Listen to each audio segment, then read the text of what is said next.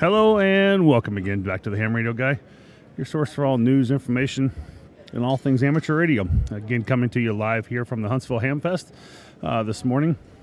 And I'm here with SW Log, Robert Sillett, who is the founder and owner, everything to this log. Obviously, we'll put a link to the show notes about this product, but let's talk to Bob here a little bit more about this information and what this logging system works and how it works, and I think there's probably some videos out there about it too, I'm sure. Possibly, but Okay. there's a website. Okay, there's a website for more information. So, good morning, Bob. Good morning. Marvin Turner. Thanks, Marvin. Absolutely. Thanks for joining us here this morning on the Ham Radio Guy podcast. Tell us a little bit about yourself and SW Log and what that looks like. Well, like everyone else, I'm one of these losers who became adept and enthralled with radios as a young boy. And when I was in college, which unfortunately was many years ago, but I started SW Log, shortwave log at the time, in 1988. I think I'm the oldest continuously supported program out there. Back in the days, it was shareware. I used to get checks in the mail. It was initially focused on shortwave, and then it evolved through the years to utility logging. I've been a ham since '92, added that, and have just been pushing it through. And when COVID hit, I took the chance to spend some time and add some more features. And essentially, try to bring it to a broader audience. So this is initially a shortwave log, and now you've made it kind of more of a log format for all logging of any type. Actually, if you remember I described it like in the late 80s or 90s when McDonald's had the McDLT, the hot stays hot and the cold stays cold. One of the things, the feedback is, there are essentially two logbooks in one. So there is a broadcast log for like your non-directional beacons, your utilities, and all that, and then the ham radio log. Because it doesn't really help if you're trying to track down aircraft or trying to track down beacons or something like that. It doesn't shim right into your ham logs, so you get to track them both. Okay. What's an advantage? We'll talk about some features of the SW log here in a minute, but what are some advantages of using this log over maybe another log? Anything from security or keeping your long database, things like that, and how does that work?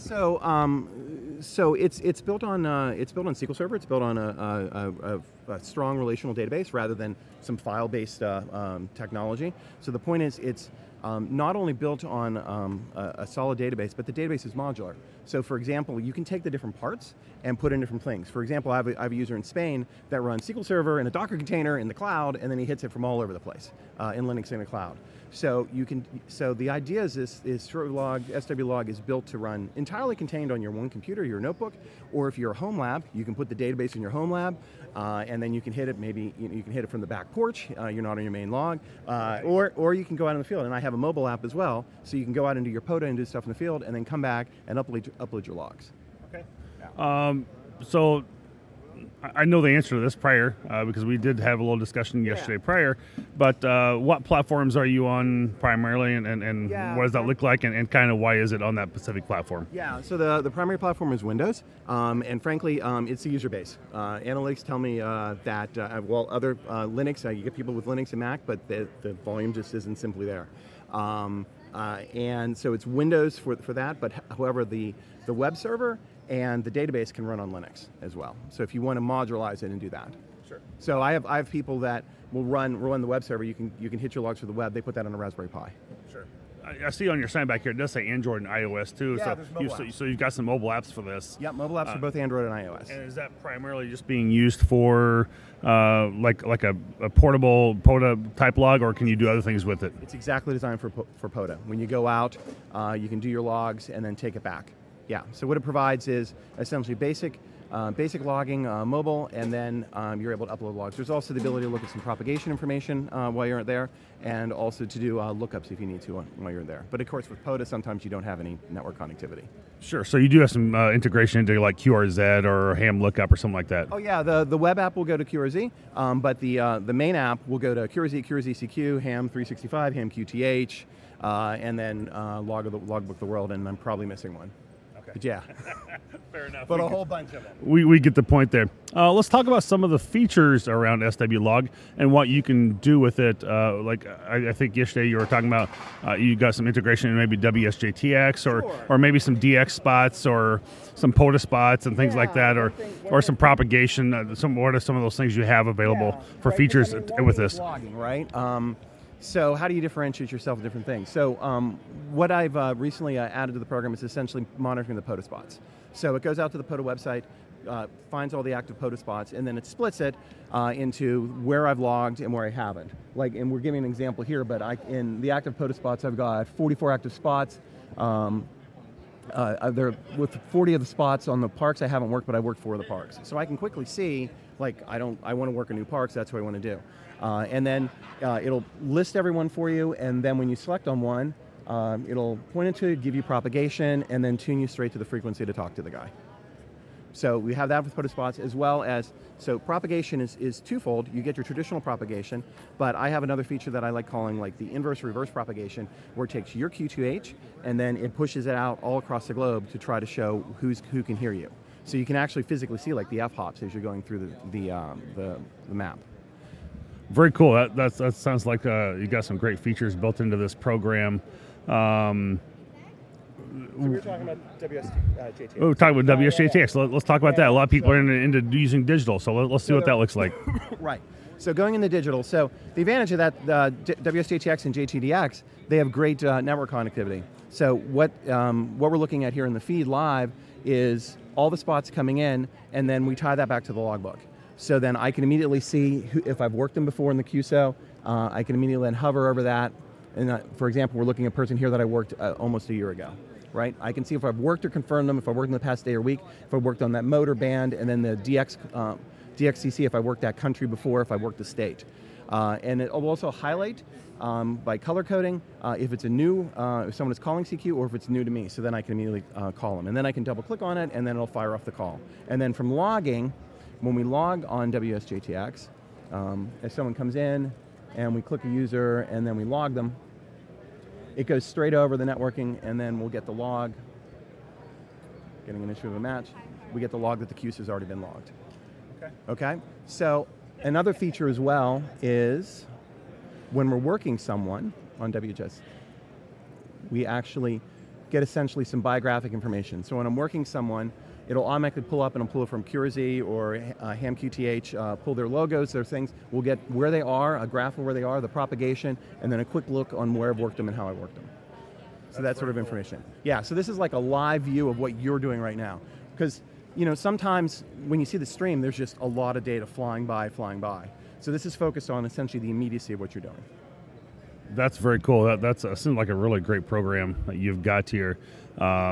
This is obviously new to me, and I've been doing amateur radio again since '95 myself, but really, haven't done a lot of HF since 2018. But this is the first time I've heard of this log. So I guess it's not making it out there in mainstream media, and one of those things I want to be able to help bring to the presence today to my audience and let them know of this log that's out there. And there's a lot of little ones out there sometimes, but let's see if we can make this something bigger.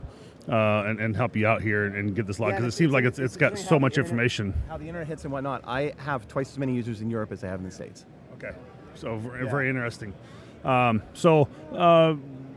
There's a free version of this, is my understanding, and then there's also some pricing around this. Let's talk about that a little bit. So back in '88 when I started with shareware, so I essentially have that same sort of format. So you can download it. There are limitations. Limitations are on the website. But essentially the idea is you can take it out, you can try it, you can import your logbook, see how it works, connect up, and see if you like it. And then if you like it, it's $49 for a year subscription or $85 for 2 years. But the important thing is, and one thing I must stress, is that your data is in the database. It's in SQL Server. So you can get the data out not just with ADIF, because ADIF itself is a troubling data format, right? When you export, some programs only support certain fields, some do that. And so just an ADIF export doesn't necessarily get all the data out for you. Right. So when you export, you'll be able to export everything out of SWLog in CSV, Excel, JSON, XML. So if you can get your data out and get it into somewhere else if you don't like it and you want to get the data out. And then if you don't subscribe, renew, it just goes back to the free version. So nothing gets lost. Well, that's got to be a lot of good feeling for some people around that, knowing that they can get that information out and that they just don't have that sitting in their base like, well, I don't know how to get those contacts exported from point A to point B. The key thing is forgetting the programs and whatnot, and the most important thing to us is our logbook, and losing your logbook is the worst thing, right? So there's there's the ability to automatically back up, but there's plenty. The good thing about SQL Server, there's a plethora of information on the web, so you can schedule that to back it up every day, every night, all that sort of stuff, and so that way you're not going to lose your data. Very nice. What type of videos or information if a user tries to set this program up and they're having problems, how is there like a tech support? Is there somebody they can reach out to you directly? There's a groups IO and as well as a Discord. Okay. And so they can reach out to that and set that up. What is the website in which people can go to find out more information about this and whatnot? Yeah, the website, it goes to the same website. You can go to shorewavevlog.com or swllog.us. Okay, very cool. Well, I think that's all the questions I've got for you, Dave. Anything else you want to add to this? Something I haven't. I hope you're enjoying the Hamfest. It's lovely. Yeah, have you been here before? No, first time. I've done Orlando, but this is the first time here. Well, cool. Well, thanks for being here at the Huntsville Hamfest this year. Again, it's first time I've seen you, and I'm certainly aware of your program. I'd like to thank Bob here, W4RLS with SW Log, for joining us here today on the Ham Radio Guy podcast. And go out and check out his logging program and try the free version.